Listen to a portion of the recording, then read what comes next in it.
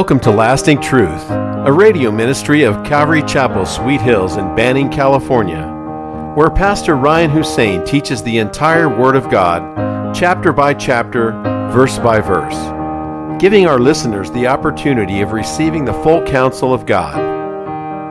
We're so glad you tuned in today, and if you're in the area, come out and join us at our new home, located at 3035 Nicollet Street in Banning.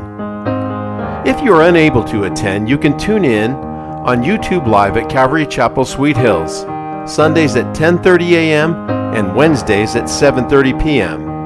And don't forget to join us for our worship on Instagram Live at Calvary Chapel, Sweet Hills, 30 minutes before the YouTube broadcasts.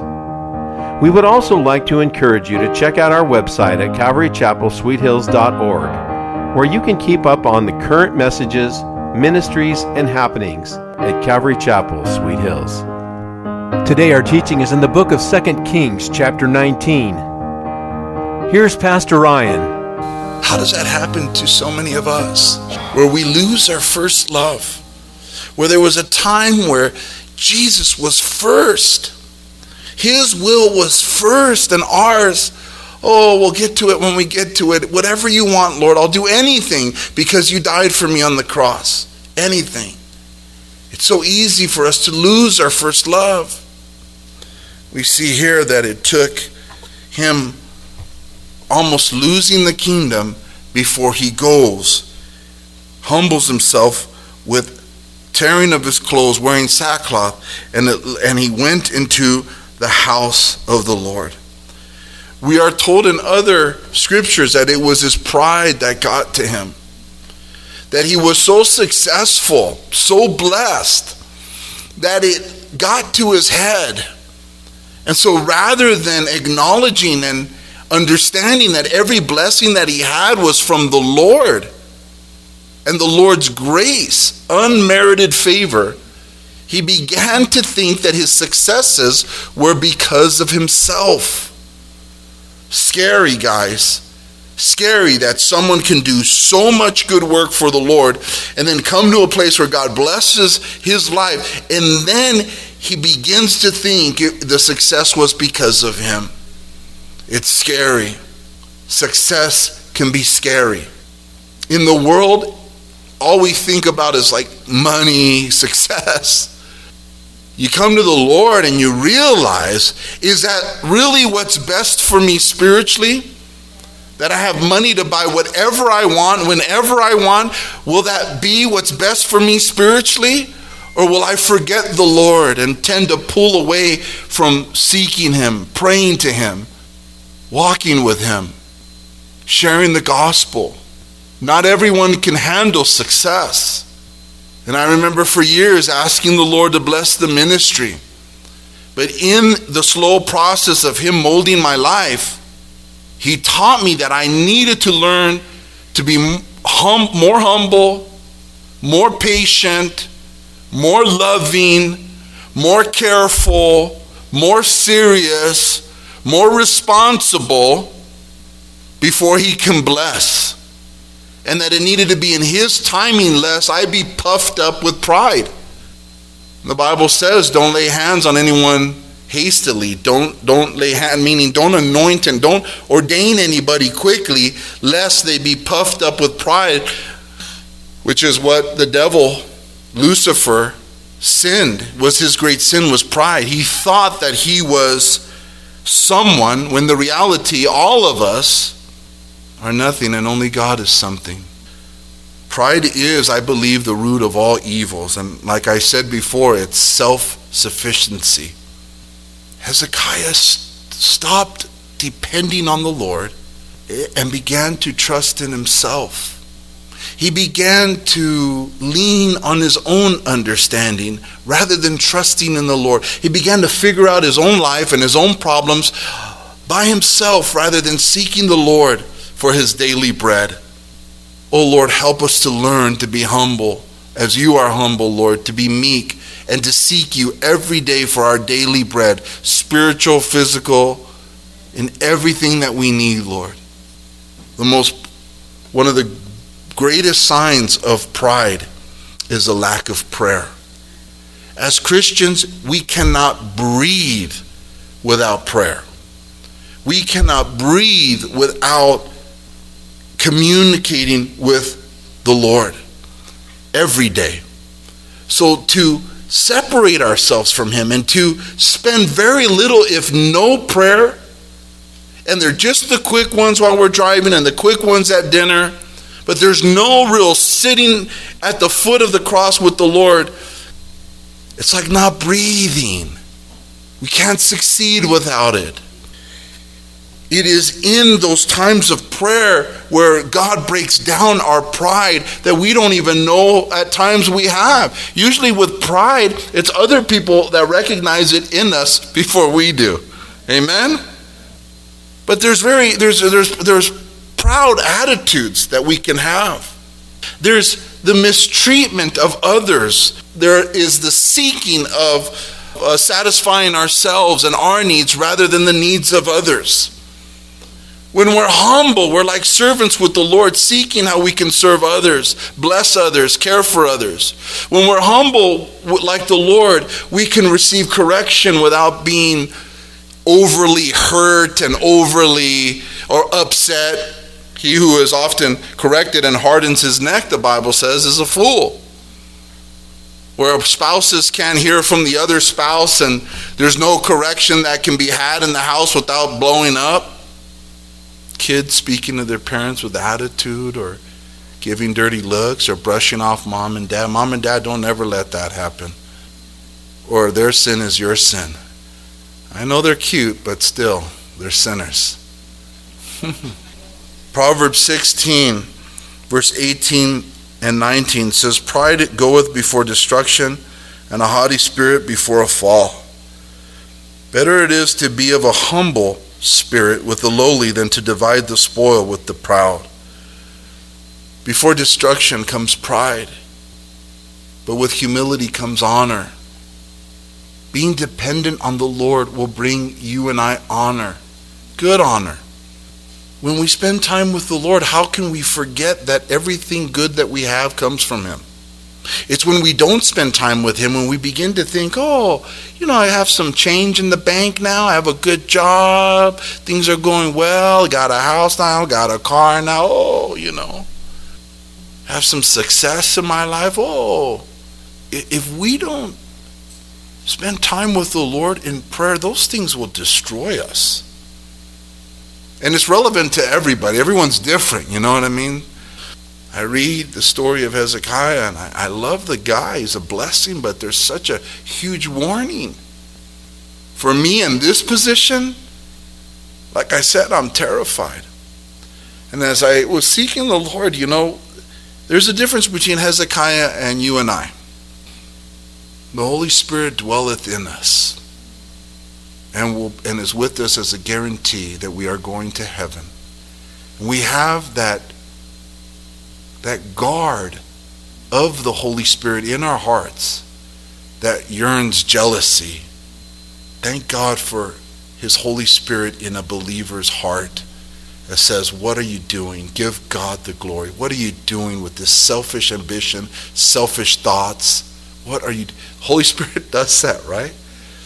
In Galatians 6 verse 3 it says, "For if anyone thinks himself to be something when he is nothing, he deceives himself."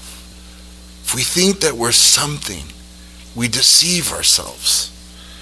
Philippians 2 verse 5 through 9, "And let this mind be in you, which was also in Christ Jesus, who being in the form of God thought it not robbery to be equal with God, but made himself of no reputation, and took upon him the form of a servant, and was made in the likeness of men. And being found in fashion as a man, he humbled himself, and became obedient unto death, even the death of the cross. Wherefore God also hath highly exalted him, and given him a name which is above every name." We serve a humble king. We serve a humble king who took the role of a servant, and to be great in his kingdom is to be a servant of all. And so again, we can't serve others if we don't even first serve the Lord. If we're not close to the Lord.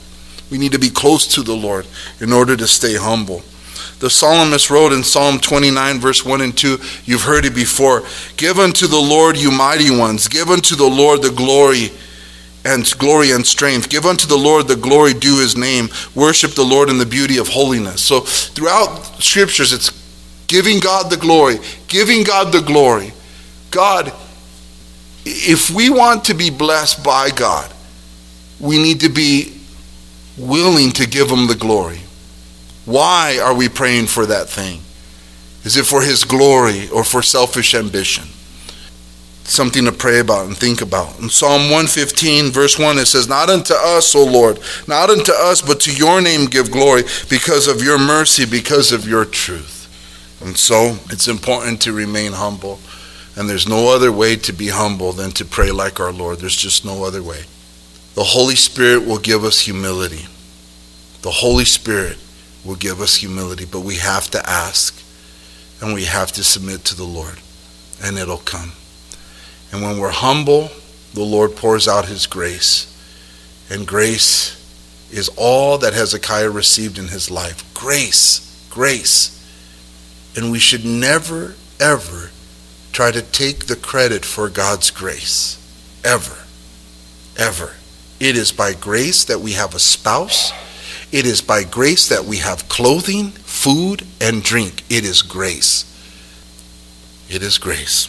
And it says that he went to the house, into the house of the Lord. And the question is, how important is the house of the Lord? You know, the story gets turned around, but when does it get turned around? When Hezekiah goes into the house of the Lord. What's interesting about the temple of the Lord is that, remember when it was built during Solomon's time. I mean, David acknowledged, Solomon acknowledged, no house can contain you, Lord. No building can contain the Lord. The Lord said it himself. No building can contain him.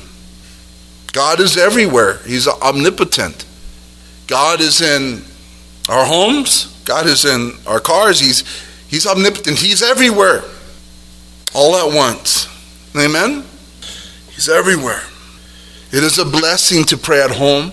It is a blessing to find a secluded place and to go and to pray from time to time like the Lord did.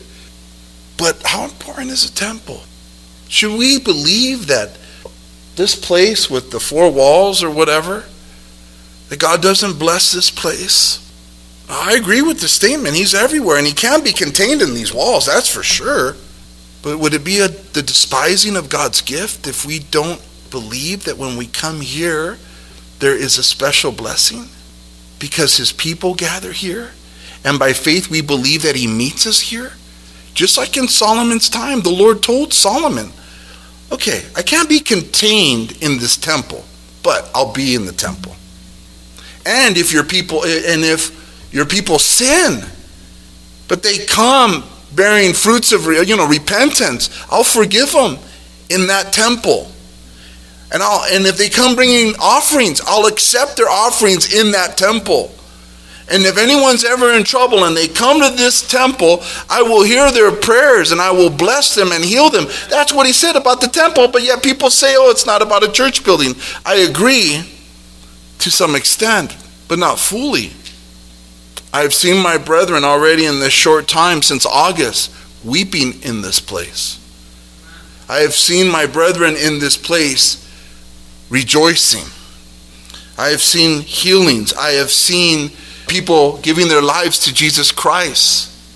We have ministered to our community in this place. Please don't tell me that coming here isn't important. This is God's house. This is God's house. And we all come by faith expectantly. In Psalm 20 verse 1 says, may the Lord answer you in the day of trouble. May the name of the God of Jacob defend you. May he send you help from the sanctuary and strengthen you out of Zion. Remember the psalmist in 73 when he was taking a kind of look at an observation of the world and the wicked around him. And he saw how the wicked prospered, and he saw in the world that those who could care less about God seemed to be prospering. Their children were healthy, they were blessed, and all of these, he's speaking about the wicked. He had this, and he was losing heart. And he said in Psalm 73, verse 13, surely I have cleansed my heart in vain and washed my hands in innocence. For all day long I have been plagued and chastened every morning. If I had said I will speak thus, behold, I would have been untrue to the generation of your children. When I thought how to understand this, it was too painful for me.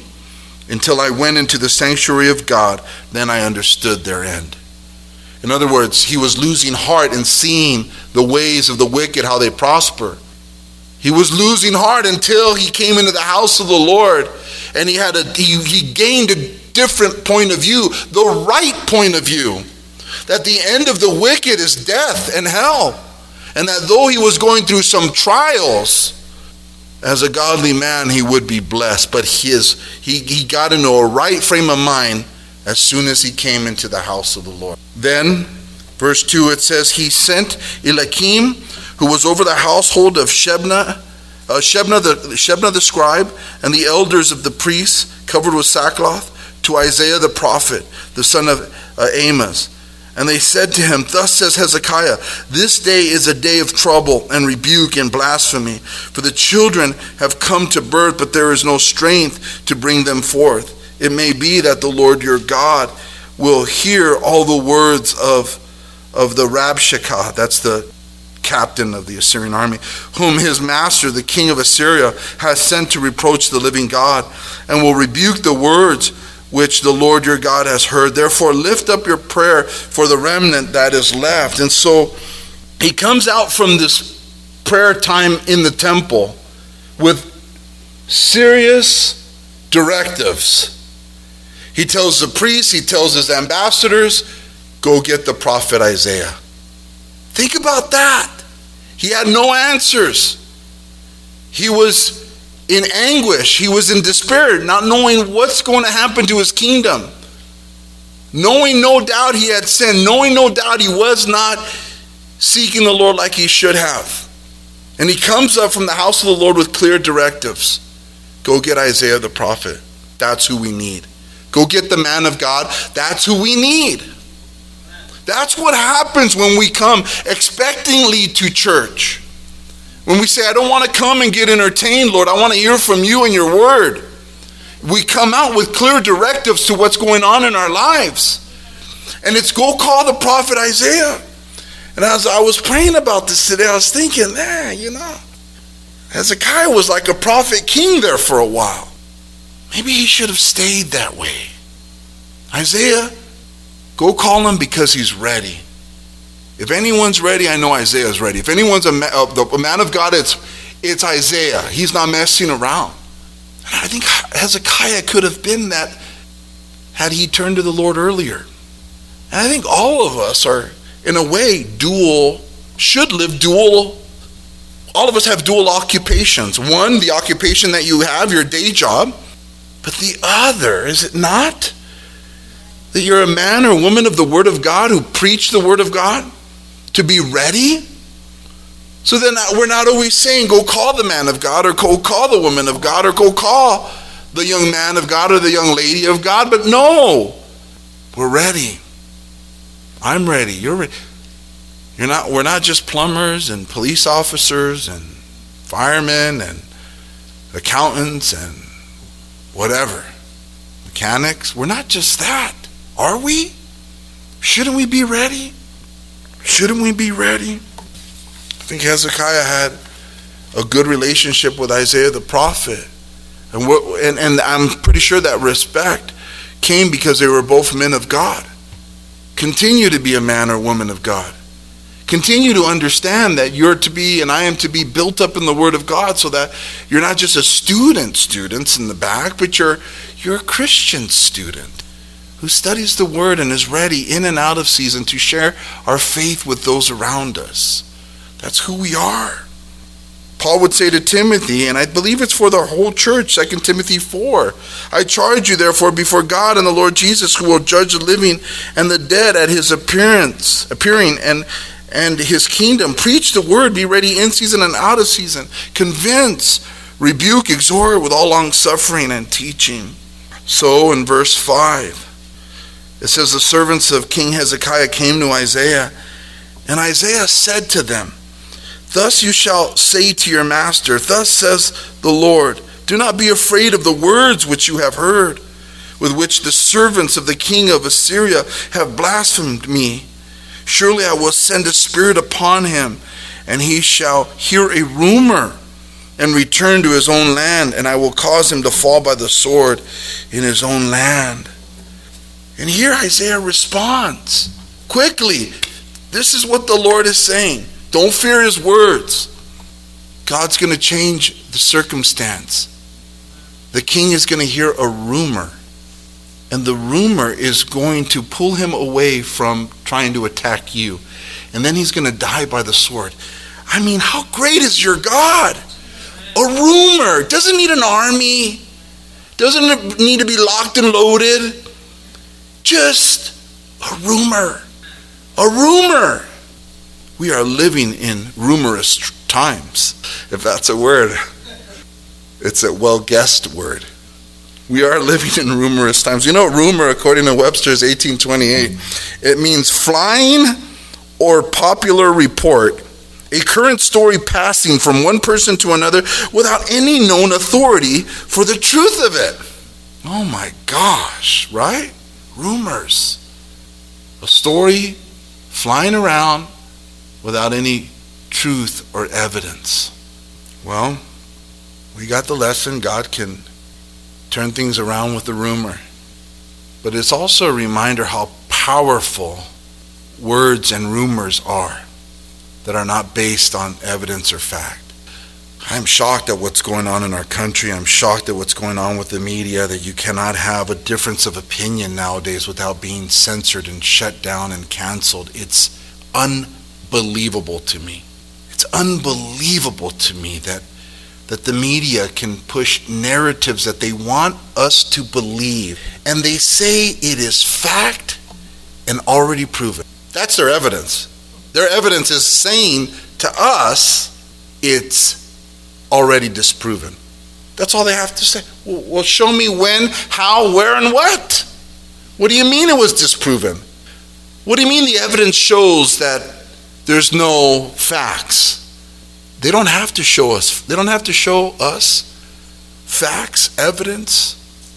They expect us in America to believe them because they say so. And I warn, and I warn, and I warn. Don't believe the hype. Don't believe it just because the media says it. I wish we're living in a time where we can trust our teachers and our doctors and our lawyers and our judges and our politicians and our presidents and our kings and our whatever. But we are not in heaven. I can assure you, you can trust the media in heaven. But here, please be Bereans. Test all things. Don't believe every rumor. Show me the evidence. Can we say that? Show me the evidence. That's a time that we're living in. In 1 Thessalonians 5, verse 16 through 22, it says, rejoice always. Pray without ceasing. In everything give thanks, for this is the will of God in Christ Jesus for you. Do not quench the spirit. Do not despise prophecies. Test all things. Hold fast what is good. Abstain from every form of evil. It's time for us to hold fast to what is truth and to be careful, very careful. Sift everything out through prayer.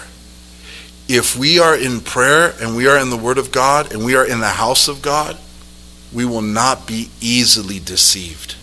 It's when we start pulling away from those things that people start getting perspectives that are not biblical.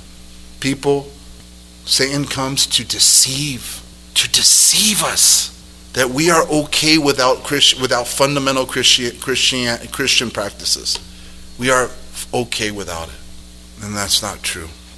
That's not true.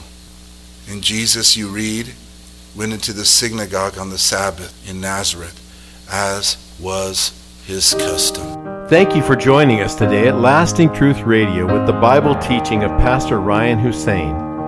If you're in the area, come out and join us at our new location at 3035 Nicollet Street in Banning. You can also find us on YouTube Live at Calvary Chapel, Sweet Hills, Sundays at 10:30 a.m. and Wednesdays at 7:30 p.m. If you would like more information or would like to send a gift to the ministry, check out our website at calvarychapelsweethills.org, or you can call us at 951-572-2309. We hope you will continue to tune in as we journey through the entire Word of God with the teaching of Pastor Ryan Hussein at Calvary Chapel, Sweet Hills. Cherubim above